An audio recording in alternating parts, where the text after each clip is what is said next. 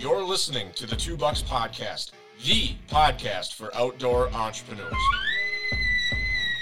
Little by little, I was getting the sense of my time isn't my time. Just kept feeling this pull to the outdoors and wanting to do something in the outdoor space.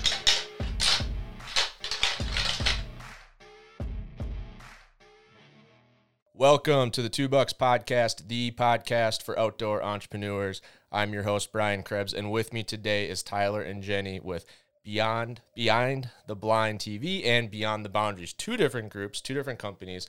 Excited to hear them. Not only are they the first duo I've had on the podcast, but they're also the first media production company that I've had on the podcast. So I'm excited to hear their story. With that, Tyler and Jenni, how are you guys doing today? Good. Yeah. It'll be better. That's it was good. 80 degrees in Minnesota today, though. Not too happy about that. We're ready for the cooler weather. So. Yeah, I'm in Minnesota now as well. Last 2 weeks I was in Montana. The week before we got there was like 99 every day. It was miserable. Yeah, we had like 70s, which is still hot for archery elk hunting. And I saw you guys were out west antelope hunting. I'm sure you guys got into some heat too.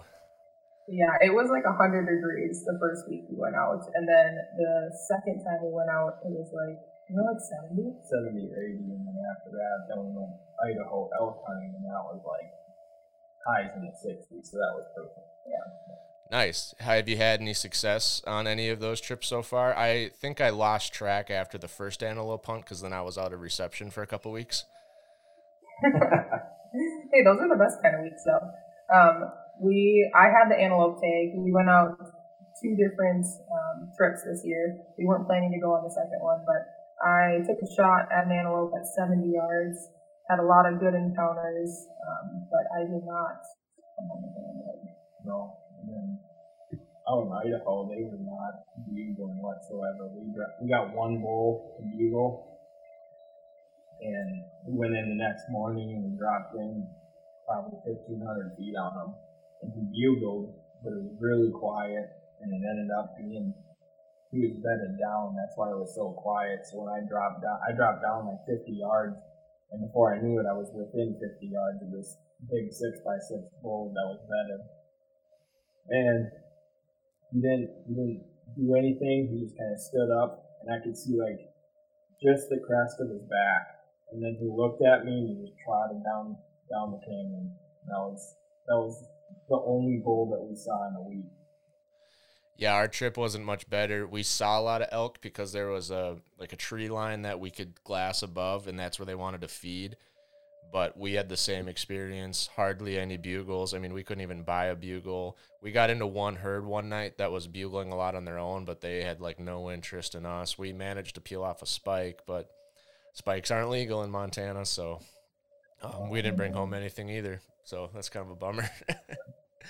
There's always next year, I guess. Yeah, always next year. So before we get too far along, how did you guys, I suppose, I usually ask how did you get into the outdoors, but with your story, I'm a little bit more interested in how did you get in the outdoors, and then how did you guys meet and start a combination business doing this together? Because I think that's going to be on a lot of people's minds hearing your story is how do I start a hunting company with my wife, my girlfriend, my boyfriend, my husband. So give us a little insight. Yeah. I guess, we'll each tell our own story, I guess, about how we got into the outdoors, because we're both a little different. I grew up just north of the cities in Minnesota, and I grew up hunting with my dad. So my dad was the one that primarily taught me how to hunt. We did deer hunting and pheasant hunting, occasionally did turkey hunting, and that was all with a gun, no bow hunting. And when I turned 18, I developed my own interest in bow hunting, and I asked for a bow for my birthday, got my first bow, was super jacked about it. And then I went off to college that year, right, like when I was 18. And when I was, I guess like 6 months later is when I met you. And he was obviously already very into archery hunting. I'll let him tell his own story. But then it kind of took off from there, and anything that I know now hunting related was pretty much taught through him. besides, I mean, your typical like rifle deer hunting and that kind of thing. But yeah, he definitely taught me a lot, and it's one of those things that, like, from a woman's perspective, like, if you're a male figure and you meet a female that's interested in the outdoors, like, being able to describe and like truly teach them and not pressure them, you know, to do things the right way. And like, we really just want to learn and we want to get outdoors just as much as they do. And just because we're a girl, we shouldn't be treated any differently. So. Yeah, I like that. I think you got to, a lot of people probably find a girlfriend that wants to get into hunting, and you have to realize you got to meet them where they are, not where you are. And that might mean a couple blown hunts. That might be in a couple blown stocks. Get to the tree stand and, hey, I forgot the release. You know, just you got to meet people where they are when you're teaching them how to do something like hunting. You can't assume everyone's just going to instantly be at your level. Yeah. So I was very thankful to meet him when I did. He got me my first archery deer. He got me my first goose and first duck. Yeah, lots of firsts. So yeah. As far as I go, I mean, I grew up like my dad. He got me into hunting. He rifle deer hunted. They did the typical Minnesota deer camp. Everyone all goes in. They all drink beer and they go out and have their rifle hunts and stuff. And so I have pictures of me as a kid, just like my dad came home from deer camp and he's got like a doe in the back or something, and I hop up in the back of the truck and I'm just like trying to bear hug this deer out of the truck and everything. But it wasn't until high school. I mean, like my uncles would bow hunt, but they never really, like, I never went bow hunting with anyone. I was just kind of like, well, I'm going to buy a bow because then my season's longer. And so I went out and I bought my first Fred Bear bow, just one that was ready to hunt packages, and I had a ground blind and like a folding chair, and that's how I started. I just went out in the river bottoms in the cities, and I would just set up my blind, and I never got anything, so I was always waiting on a buck. And then it wasn't until like first year of college, I was like, God, I just need to shoot something. So I shot my first doe. I just let her go, and then it was that first year that I met Jenni, and then she was like, I asked her, I was like, are you into bow hunting? And she was like, well, I have a bow. I like bow hunting. And I was like, well, I'm gonna put you on a deer. And she wanted a ladder stand because portables are a little bit sketchier getting into, and she likes the ladder. So then I carried this ladder stand like a mile back, all the way back into this. There's like a trail coming out of the swamp, and I knew there was nice deer there, and I knew there was a lot of deer. So I put up this ladder stand, and then I was like, okay. I walked her back, and I was like, shoot the first deer you see. Like, you're gonna want to shoot a deer, and then call me. I'll be like 10 minutes up the trail this way. And I walked that way, and we weren't in the stand an hour, and she calls me, and she's like, oh, God, this deer came in, and I smoked it. I think I smoked it. I was like, okay, stay in the stand. And I'll come and I'll walk over there, and then we'll look through your arrow and everything. And it was like a 5-minute walk, and I get over there, and she's already down, like, going all around in circles and everything, looking for her arrow. And we found the arrow, and it was a nice blood trail. And then after like a couple 100 yards, we went to pins and needles, and we searched for like over an hour to find the next good blood. And we found it. And that deer traveled a mile, even though it was a steep downward angle shot, but she hit at least one lung and some of the arteries, but he just went very far. It was a spike. That was her first archery deer, and yeah, I mean, the rest is history. Then she was like interested in going on everything else. It's fun. Yeah. That's awesome. It's funny you mentioned you started off at the ladder stand, because we have some private land in Minnesota too, and we have a couple of, like, I don't know what they call them, box blinds, huts, elevated box blinds. And so those were easy to bring Abby, my fiance, with. But then I really wanted to, part of the season gets there where you really want to be hunting like on the X, and that's like tree stand stuff. And so I bring her into this tree, and it's my favorite tree, but it's not a fun tree to get into. And I'm 6'2", so this thing, I'm trying to get up as high as I can with 4 sticks. She's 5'3", never climbed into a tree before. And so she's like doing the vertical splits trying to get to the next step. And she's like looking up at me, and I'm looking down at her. I'm like, I promise you can do it. Like, you're great. You got it. And I'm like, she's not having a good time. And she gets into the tree, and she's like, I don't like this. But it turned out we had a doe come out, and she had like a 17-yard shot with the bow. And she did everything perfect. I had it on film. The doe just ducked her arrow, and we had a big problem with that on the farm. So we had to wait till gun season. She got her first shot at a deer. She shot a 5-point. I think it's a 5-point, 5 or 6-point. I was in charge of bringing the shooting stick because we were gun hunting out of tree stands again.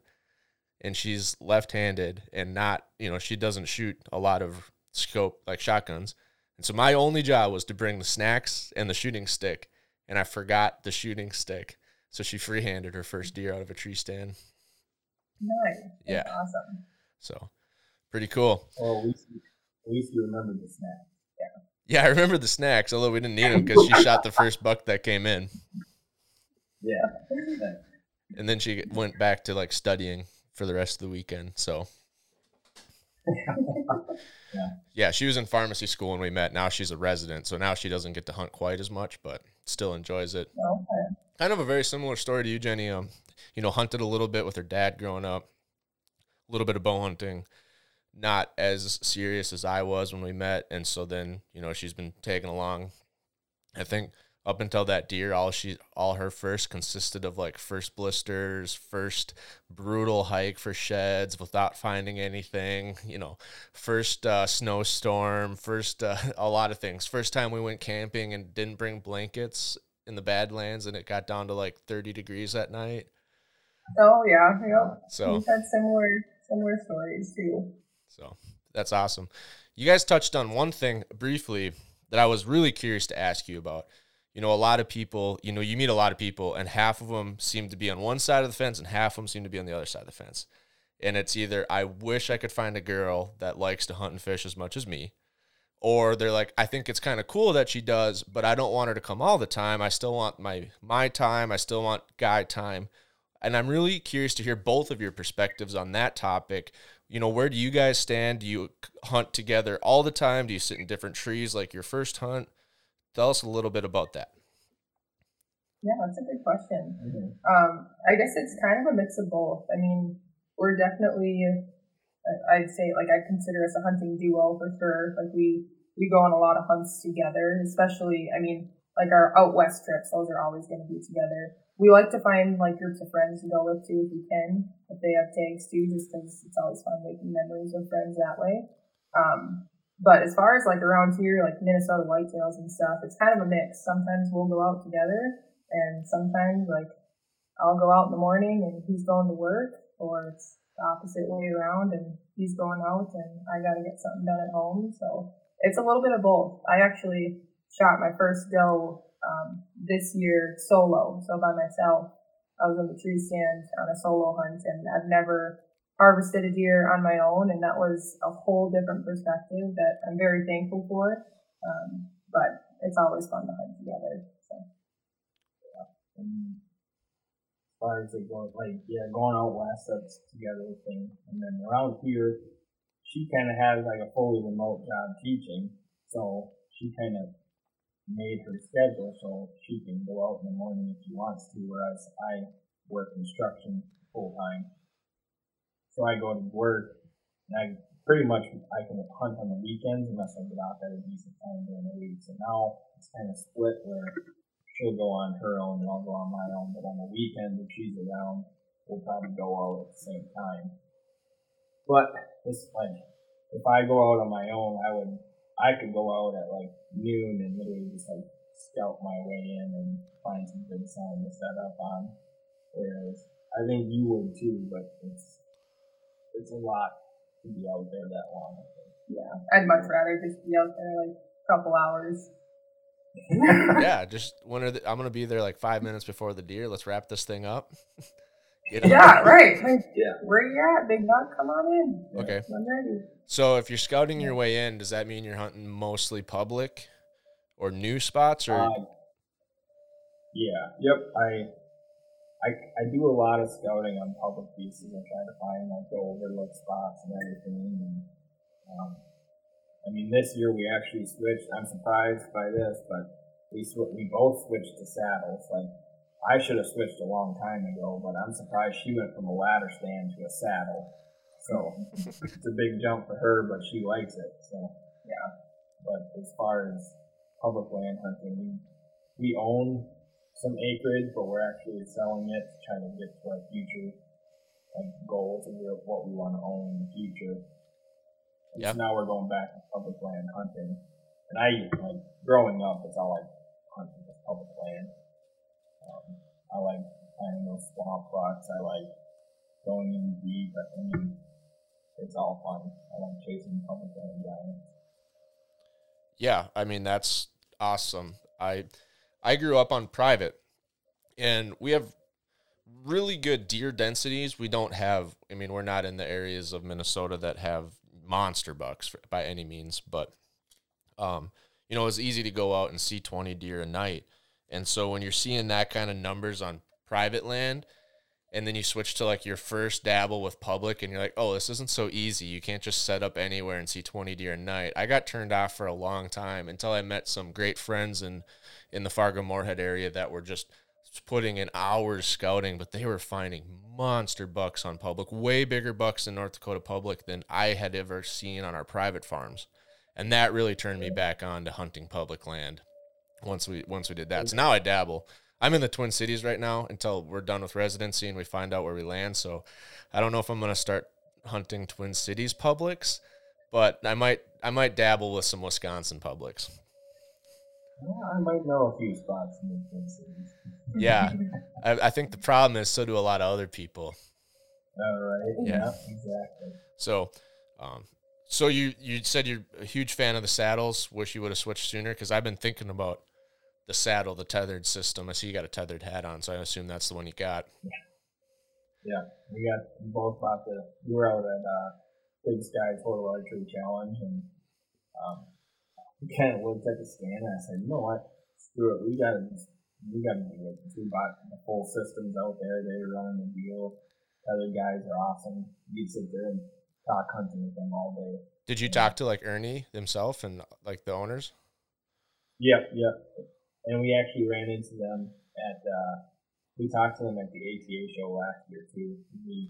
We're big partners with Arctic Shield, and so we were there with Arctic Shield.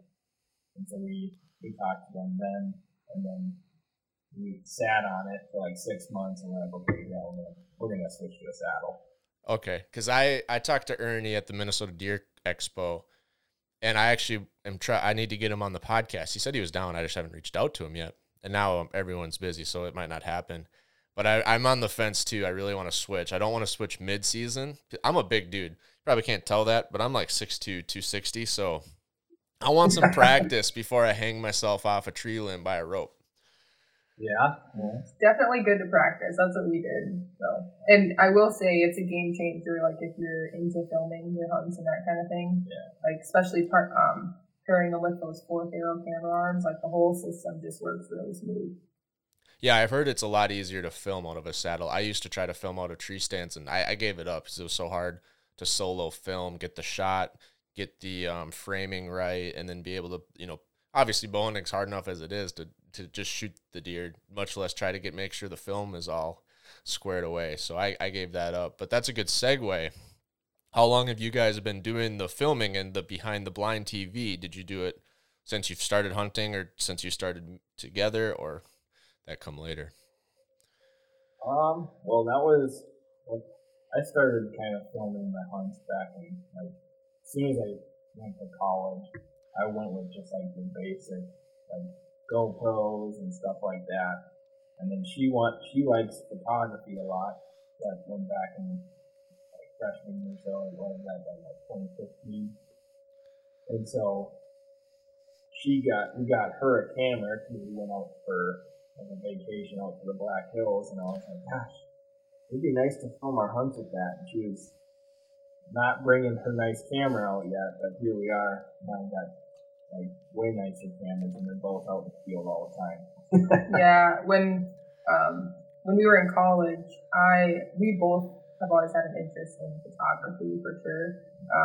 And then I started doing like some family sessions. I opened my own photography business. We called it Rustic Trips Creative. And then we slowly got into bigger and bigger things. And so then we were doing weddings, and I was bringing him with me, so I needed a second shooter. And then he eventually pretty much just got sick of weddings, and he was like, I'm not doing this. I don't want to film this anymore. So occasionally I still do a wedding every now and then. I actually just did one this weekend for videography. But our true passion is doing photography and film for hunting and outdoor brands, partnering with them too. It's a huge part of our success and our growth. So yeah. Arctic Shield, that one of the bigger companies that we work with, they're releasing their new catalog here in the next couple of weeks, and they actually had us do all of the film with them, photography and videography of their new products. So. That's awesome. That's awesome. Sorry, I was on mute. You think 2 years of working from home, I'd be better at hitting the mute button on time. But, I think that was one of the things that drew me to your guys' channel was your photography quality. The pictures that you guys were posting on Instagram, this past shed season, I was like, who is taking like professional grade photos of sheds? I mean, you guys were getting like your frame rate was so fast, you were getting snowflakes in there, and the lighting. I mean, I understand enough about photography to know when you're doing it right, but I don't know enough about it to make sure I'm always doing it right. So I saw that, and that's what kind of drew me to your guys' channel, and eventually reached out. I think we connected about shed hunting in the grasslands, and went from there. But yeah, I definitely noticed the photography side of it. Well, that's awesome. Yeah, I mean, we're definitely 100% self-taught, so everything we've learned, you just learn through experience and teaching each other. He does really well in the videography aspect, whereas I consider my strong suit is more photography, and so together we make it work. And yeah, there's definitely sometimes, I will say, when you get into a business with your significant other, where like we're uploading photos on the Lightroom, and then he'll edit one and want to post it right away, and I maybe get a little frustrated on the way it looks, and it could be edited a little differently, but no, it's been a lot of fun, and we're glad to be in it together, and yeah, we're excited to grow with it. That's awesome. How did you start working with the brands and doing content creation for a brand? Did you reach out? Did they come to you? Did you know people in the industry? That's probably a pretty interesting aspect of someone wanting to get into content creation. Yeah, definitely a good question. That actually takes us back to Arctic Shield. So like in college, so we went to Bemidji State. Well, she did 2 years at St. Cloud, and then she transferred to Bemidji. And I went to Bemidji State my whole time. And so Arctic Shield actually had a ice house, like a portable ice house. And like I had that ice house. It was a thermal one. It worked awesome. And so I would like take pictures and just like, on your phone or whatnot. And so I had like some of their first products, and then I just kept tagging them and stuff. And after we started getting into photography a little more, the quality went up. And so I kept tagging them, and I can't remember. Did I reach out to them? I can't remember. I think I honestly can't remember. I had reached out to them a little bit, and then I think they came back at us and were like, hey, we would like to bring you guys on as staff or whatever. Like, here's your deal. Like, we'll do this for you, and then you can just provide us content. And it's blossomed ever since. Like, now we work with Onyx Hunt. We work with all sorts of different brands, and the more you help these brands, then other people start to notice, and we've had other brands reach out to us about, hey, we would like you to work with us type of deal. That's awesome. I owe many cold nights in the sleeping bag to the Arctic Shield boot covers. I found out really fast that if you just wear them without boots, like over your socks to bed in a sleeping bag, my bag will be good to like 20 below.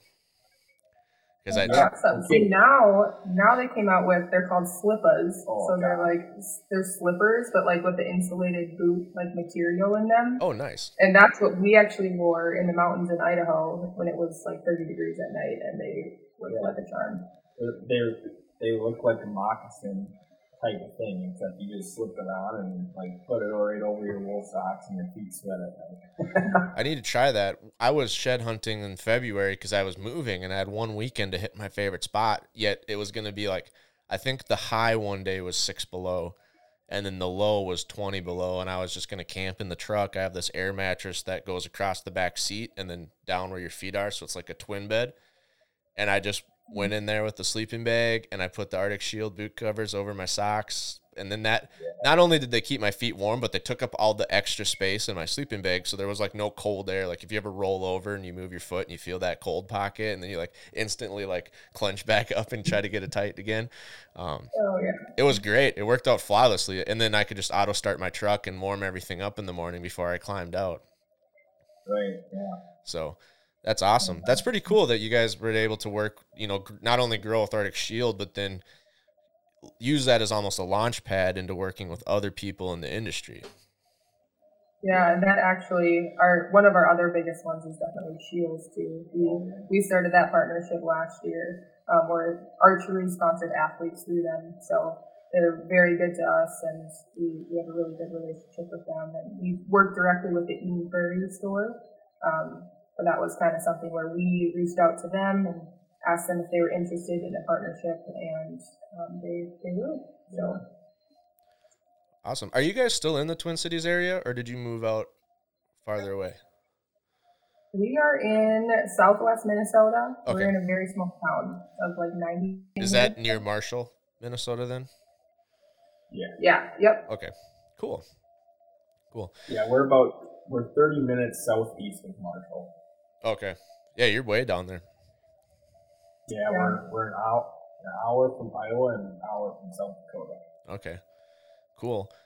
If you had to give like one tip to an inspiring photographer that, their dream would be to work with brands, what would your one tip be for them to go out and work on? I would say storytelling. Like, always make sure, like, if you're, like, for us, like, I mean, the reason we do what we're doing is, like, we want to capture memories for our own sake, too. I mean, we love working with brands. We love sharing with everyone else and, telling people, like, everyday people can go out and do this, too. Like, we are just everyday people. We're not your big wigs. We're nothing like that. And so I think just being able to tell a story through, like, one photo is the world. Like, even, like, when I shot that doe last week, I took a picture of my broadhead going through, like, my bloody broadhead, and, like, the bloody spine and that kind of thing, and just seeing it, like, in the grass, and, like, I look at that picture, and to me, I can tell a story through it, kind of a thing, and yeah, just doing that and keep shooting too.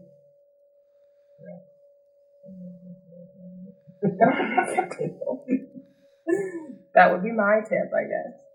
Yeah, I think it's a good tip. I think people focus on so much on just getting good pictures. And it sounds like what you're saying is like, that's just the start. Like you're not going to make it anywhere if you don't take good pictures, but just a good picture alone, like just because it's clear and it's in focus and you have the lighting right is just the beginning. Yeah. That just opens the door. Now you have to do something with that quality photo, tell a story, make people interested. Right. And I mean, every photo, like when I look at photos, I see the mood, I see the season, I see, what's happening. Like there's so much to even just one photo.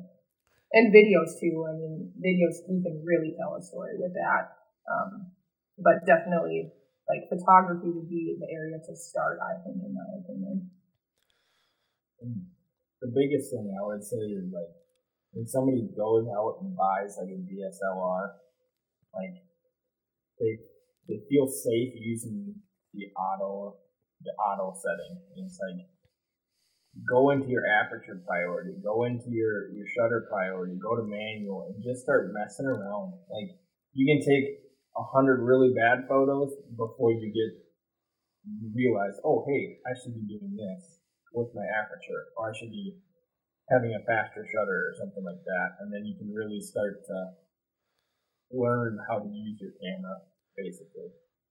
Yeah, I had my camera for 2 years before I realized that vivid color setting didn't work when you're in fully auto. And so I'm taking all these pictures and they just come across as a little bit bland. And it's like, what am I missing here? And then eventually I was like scrolling through and I realized like my vivid color wasn't turned on if I'm shooting in fully auto. I have to go to programmed auto if I want to get that. And so I was like, oh, well, there you go. Well, at the meantime, I was switching over to just shooting everything in some sort of manual. Usually I'm doing shutter priority because I'm trying to get, wild game shots, things move. You want to make sure you can get that in focus and then just keep your ISO as low as you can get away with, right? And so I learned the most just bored in a tree stand watching does out in the food plot and just taking picture after picture. So if you look at my SD cards, it'll be like 100 pictures of a doe, the same doe, and then like 2 pictures of the buck that comes out. Because then I'll like take 2 good pictures quick, put the camera away, get ready to see if I'm going to take a shot or, do I have to get my bow out and stuff like that. So. Yeah, you can go buy $1,000 camera and you can buy a $2,500 camera. But honestly, the money that you spend on your glass, your lens, is going to be the biggest difference in the quality of pictures. Oh, yeah. So if you're looking to make an investment, I would say definitely invest in the glass and the lenses. If you have X amount of money, and I would say spend less on the camera and more on the lens. Yeah, I did a kit to start with, but yeah, now I'm looking at getting that next set of lenses. I want to get something for like a fisheye, not quite full fisheye, but more like landscape pictures, like scenics. And then I want to get what I'd love is a nice quality. I've seen a couple of them, nice quality. Like they've got 18 to 400s now. I think Tamron has one, which would be like perfect for like Western hunting. Cause it's like, I'm only going to pack one of these dumb lenses with me all day long. And if I'm only going to pack one, I want to be able to take some close-ups and I want to be able to take some of an elk 300 yards away. So that's always been my challenge is because I can hang my camera off my shoulder strap. I use a cotton carrier. I'm sure you guys have heard of them, but I can't switch lenses very fast. Then I have to take my pack off. I have to give up my bow hand. I mean, I got to do a lot of things to switch a lens, and that was always my pressure point out west. Yeah, trying to figure out like the right lens to use for the right situation is tricky. I have my own go-to lens that I pretty much use for a lot of the stuff that I shoot with, and then I always put like the next second best lens in my pack with me. And I use a cotton carrier, that chest harness, especially if I'm not hunting, like when he had the elk tag, and that worked like a charm. So perfect.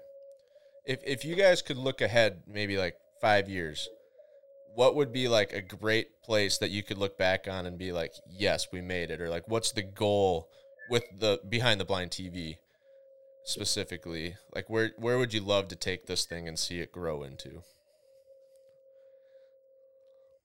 Well, eventually, like right now, we both have full-time jobs, and we always say we want to work for ourselves. We want to, I think that's everybody's dream, is to work for themselves. But we're slowly getting there. Each year we get closer and closer, and we're kind of ramping up things with our own business and building a website and getting some merch out there and trying to grow. There's so many different like social media channels to grow on and that kind of thing too.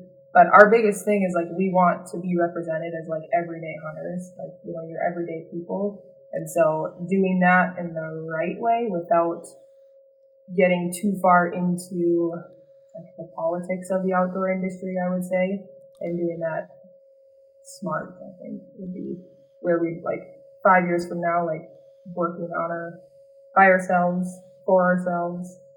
Yeah, I mean, we're always going to enjoy like filming our hunts and making videos for people to watch and everything like that.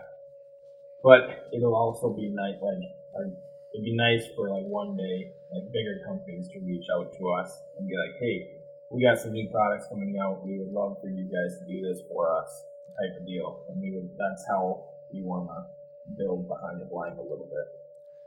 Yeah, that'd be great. I met some people randomly on an Oklahoma goose hunt, friends of friends, and we went to dinner in their house New Year's Eve, and then we are going to goose hunt in the morning. And I walked by an office that had the door open, and I did the whole double take because it was like an entire storefront of Sitka, like every piece, every color, everything. And I'm like, whoa.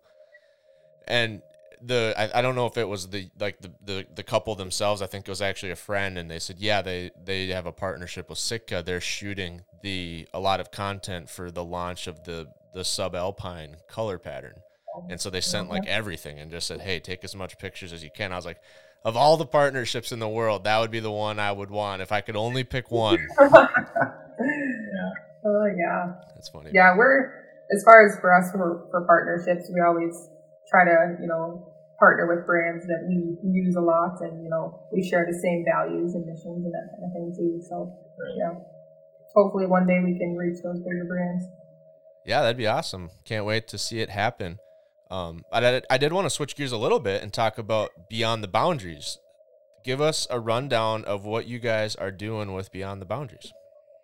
Yeah, so I don't know if I quite shared on here, but I have been a teacher for 5 years. I teach elementary school. I did shift last year with COVID to online teaching, so I teach from home, and that's been kind of a cool experience. But my ultimate goal is to actually step away from that and go full-time with our nonprofit, and our nonprofit organization is called Beyond the Boundaries. The mission is basically to get youth back outdoors and providing outdoor education for them. So think like printables and like flashcards, all sorts of learning activities that relate to the outdoors. So right now, actually, right before this, I was telling Tyler about it. We finally hired an illustrator to work with us because I'm a big supporter of supporting small businesses too. And she is creating some hunting graphics for us because we're creating a hunting alphabet. So that way, like preschool children and kindergarten kids can, get exposed to those types of terms and that kind of thing early on.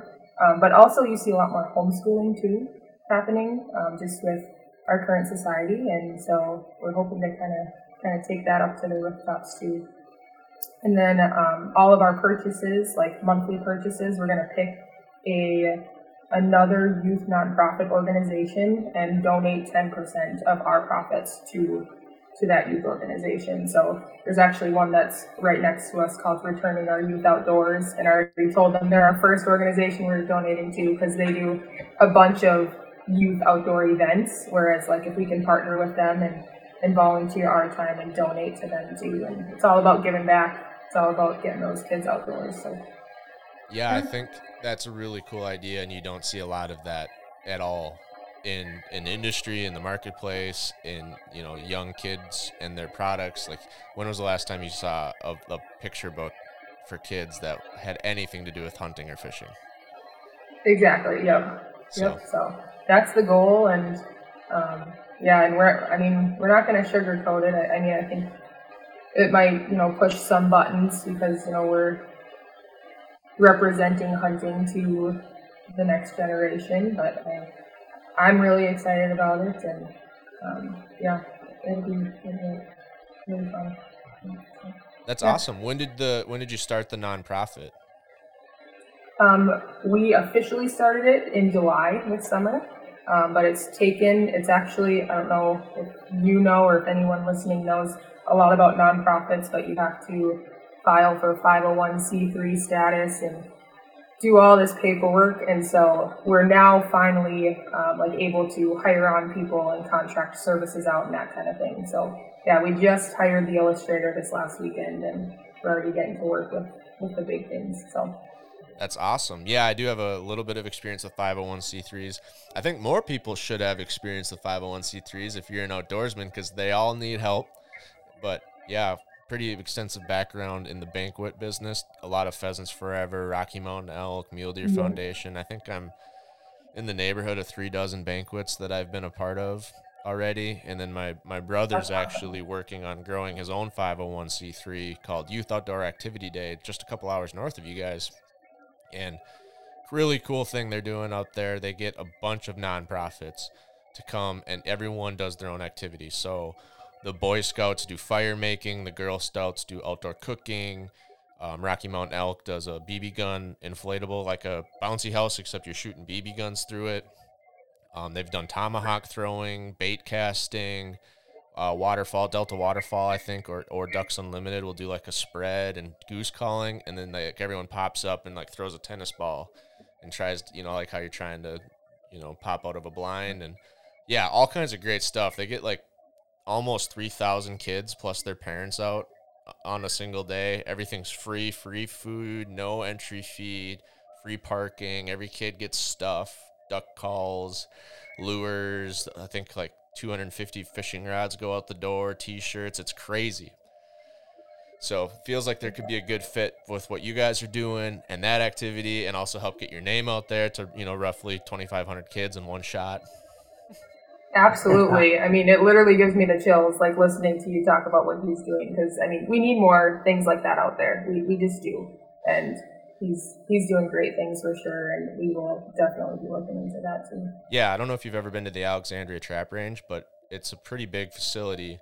I think they've got like 23 trap houses, and they're starting to get concerned about not having enough space between parking and all the events, and then like, backstops, and, if you shoot bows, you can only shoot this direction, and guns shoot that direction, but then nothing can be behind them. And yeah, it takes like a planning committee an entire year to throw off the event, and they have some wild sponsors. Like one of their best sponsors is Walmart. Really? Yeah, Walmart sends like a busload of employees, and then also donates like, I don't know, some dollar per hour for every employee that they send to volunteer. So they get a huge check plus like 25 volunteers to help out, and it is insane. Yeah, it's making some waves. I mean, it's helped their Pheasants Forever chapter win youth chapter of the year and overall chapter of the year. He's been on Randy Newberg's podcast for sharing about the event. Like he's doing some pretty cool things with it. So it's exciting to see it grow. Awesome. Yeah. I think I'm going to be at the next one. I've been busy the last 2 years, but he asked me to do an antler scoring and shed hunting activity. There you go. Yeah, he's starting to push me. He knows I have sheds, so he's like, "Hey, I need to do a shed hunting activity." So That's awesome. yeah, which I'm excited to see. So far, you guys have 2 records: most people on a podcast and most sheds in the background. Yeah. That's another good way, like, to get your girlfriend or wife out there, is to really just take her out shed hunting. She might be like, why are we walking around for so many miles and we're not finding anything? But as soon as they find that first one, they're hooked, I guarantee it. Yeah, I think be smart though when you do it, and I say that from a experience. So our first shed hunting season was the first year of COVID. So everything was shut down except like North Dakota. You could go do whatever you want. Camp, travel, shed hunt, you're outdoors. And so we did a lot of shed hunting that year, and it was the worst year I've ever had. I found 5 sheds total, which is, I mean, I know a lot of people would love that, but, different places for different folks, that was not a good year for me. And we drove out to the Badlands 4 hours. We did 30 miles on one weekend. She got blisters on the first night. Did a 16-mile day in a blizzard the next day with the blisters. And then the Sunday morning, we were going to go out and do another one, and then exiting the hotel, they had a super heavy door, caught the wind, swung and hit her heel. Not only is this like a huge, heavy steel door, but it also hit like her blister. And she is just like deflated instantly. She's like, I'm done. I'm not going anymore. And so I did a short walk while she took a nap in the truck, and we found one old yearling mule deer, like a chocker, out of all 30 miles each. So if you're going to bring them shed hunting, I think it's a great thing to get people into. Like I would say shed hunting and antelope. Those are your tickets to get people into the outdoors. Just don't take them on like 30-mile adventures that you've never been before, hoping to find, a shed. Take them to like your best spot that's a short walk first. Yeah, we did 150 miles last year. Around there, but I think we did like 30 miles in North Dakota, and it was like it was brutal. I mean, everyone goes, like, people find really good sheds in North Dakota, and we did a lot of miles, and I found one little, like, 3-inch hole. Oh yeah, I don't want to give the name away on the air, but I remember I sent you a name of a public, and I was like, hey, if you want to drive a little farther, you can go to this one. Did you guys ever make it up there? No, that's our plan this next year if you're interested. Oh, I'm definitely interested. I have that place dialed. I've been there 3 times. Every time I've gone, I've found more and more, and I've learned more and more about the spot. I found 20 in one weekend on the snowshoes. I was on like 2 feet of snow, and I did. It was actually ironic. I did 20 miles and found 20 sheds over the weekend, and but it was like February 6th. Like, it was early. I know I walked over a bunch of them. And so, yeah, it's a beautiful place to go and camp.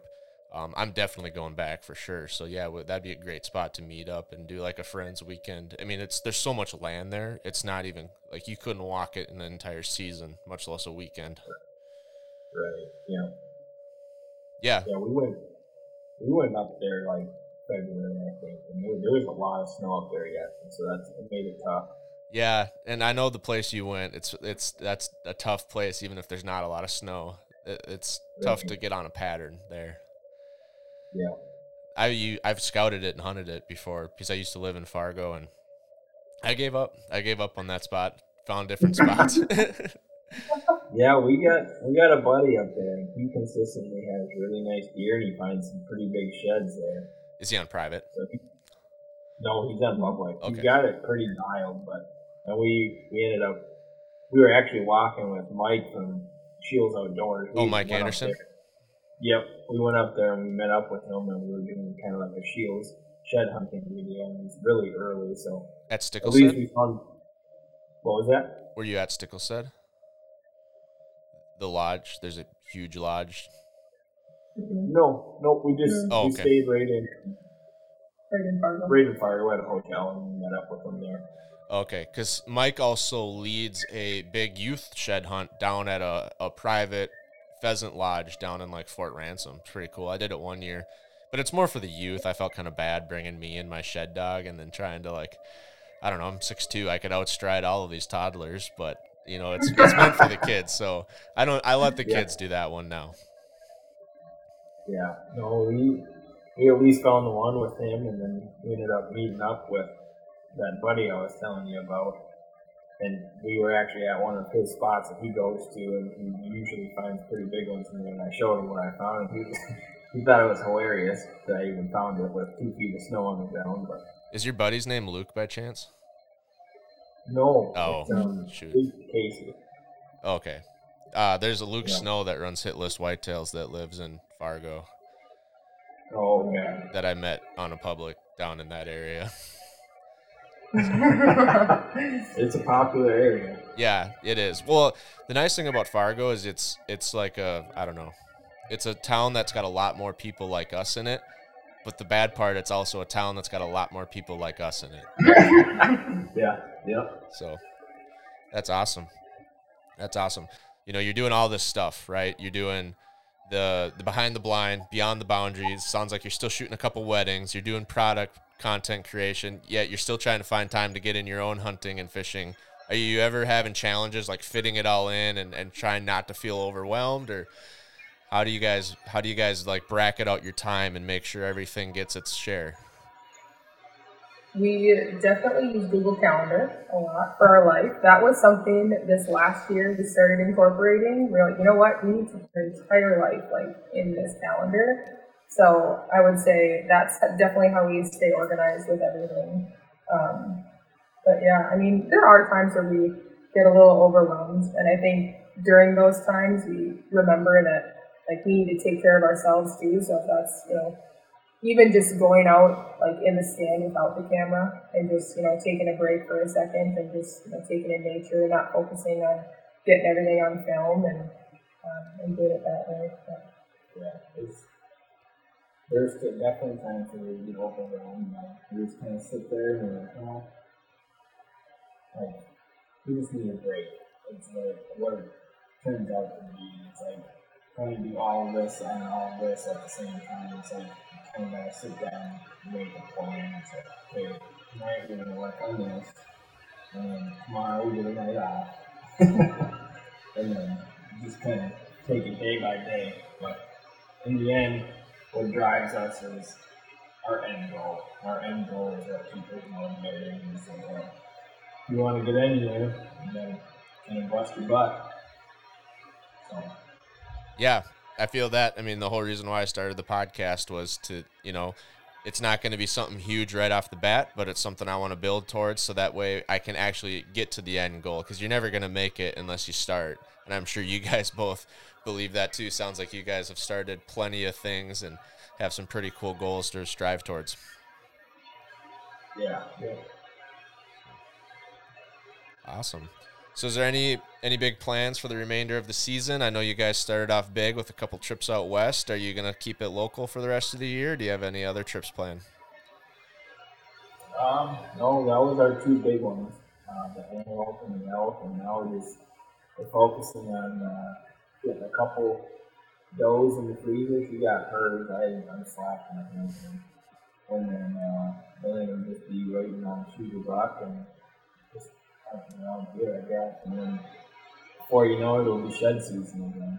We were driving through South Dakota, and there's a hill with some nice cedars on it and everything. I'm driving, and she's in the passenger seat. I just hear her let out the biggest sigh. It's like I was like, what is wrong? And she started laughing to herself, and then she's like, I miss shed season. I miss shed season too. I like shed season almost as much as hunting season, as you can tell from my backdrop. And honestly, even though we have private land in Minnesota, I bet 95% of all of those sheds came out of North Dakota and South Dakota. That's awesome. Yeah. I mean, I think 2 on our wall back there on private. The rest of them are all public land. Like even that one with the public. Yeah, I was eyeing up that one earlier. Double forks, mainframe 10. Yeah. That's her. But she didn't want to go out that day for the training, and I said, we're going shed hunting. And sure enough, she pulled out an 8-point side. That's awesome. That's awesome. Well, I appreciate your guys' time. I love hearing your guys' story. Like I said, you're the first couple that I've had on. You're the first people that are doing content creation. I kind of broke in 3 different streams, right? Products, services, content creation. And so it's really cool to hear how you guys have built it together. I think that's a big aspect of, a lot of people would love to have a partner in what they're doing, not only in life, but in the outdoors and in business. So it sounds like it's something kind of like the trinity you got going on right now. And I think that's really cool. So I love it. I love your guys' story, and I hope to follow along and see you guys hit some of those goals you talked about, and hopefully line up a shed hunt so we can go find some monsters out in North Dakota. Oh, we will definitely need to hunt at the shed hunt. Yeah. We're just as crazy about shed hunting as hunting, so. We have some shed plans this year. We're going to go out west and ride and shed. I don't know if you see these videos at all. Yeah. Yep. We're going to go down to Missouri, I think, this year with one of the guys from Market Shield, and come up to North Dakota anytime. So. Yeah, well, I'll take on the guide role for North Dakota. I've seen Rise and Shed. I'm trying to get Shed Crazy, Ben Denamani, on the podcast. I've met 2 people now that know him, so I'm feeling like I should be able to leverage a connection here. And I've been told that we are like doppelgangers. So, yeah, pretty close. We're working on that. Well, hopefully, fingers crossed. He's really busy. I was going to try to get him on before the season, and he texted me, and we shot some dates, and it didn't work out. So, maybe in the off season, but awesome. I appreciate your guys' time. I'll be respectful and let you guys get back to your evening, but thanks for hopping on and sharing your story.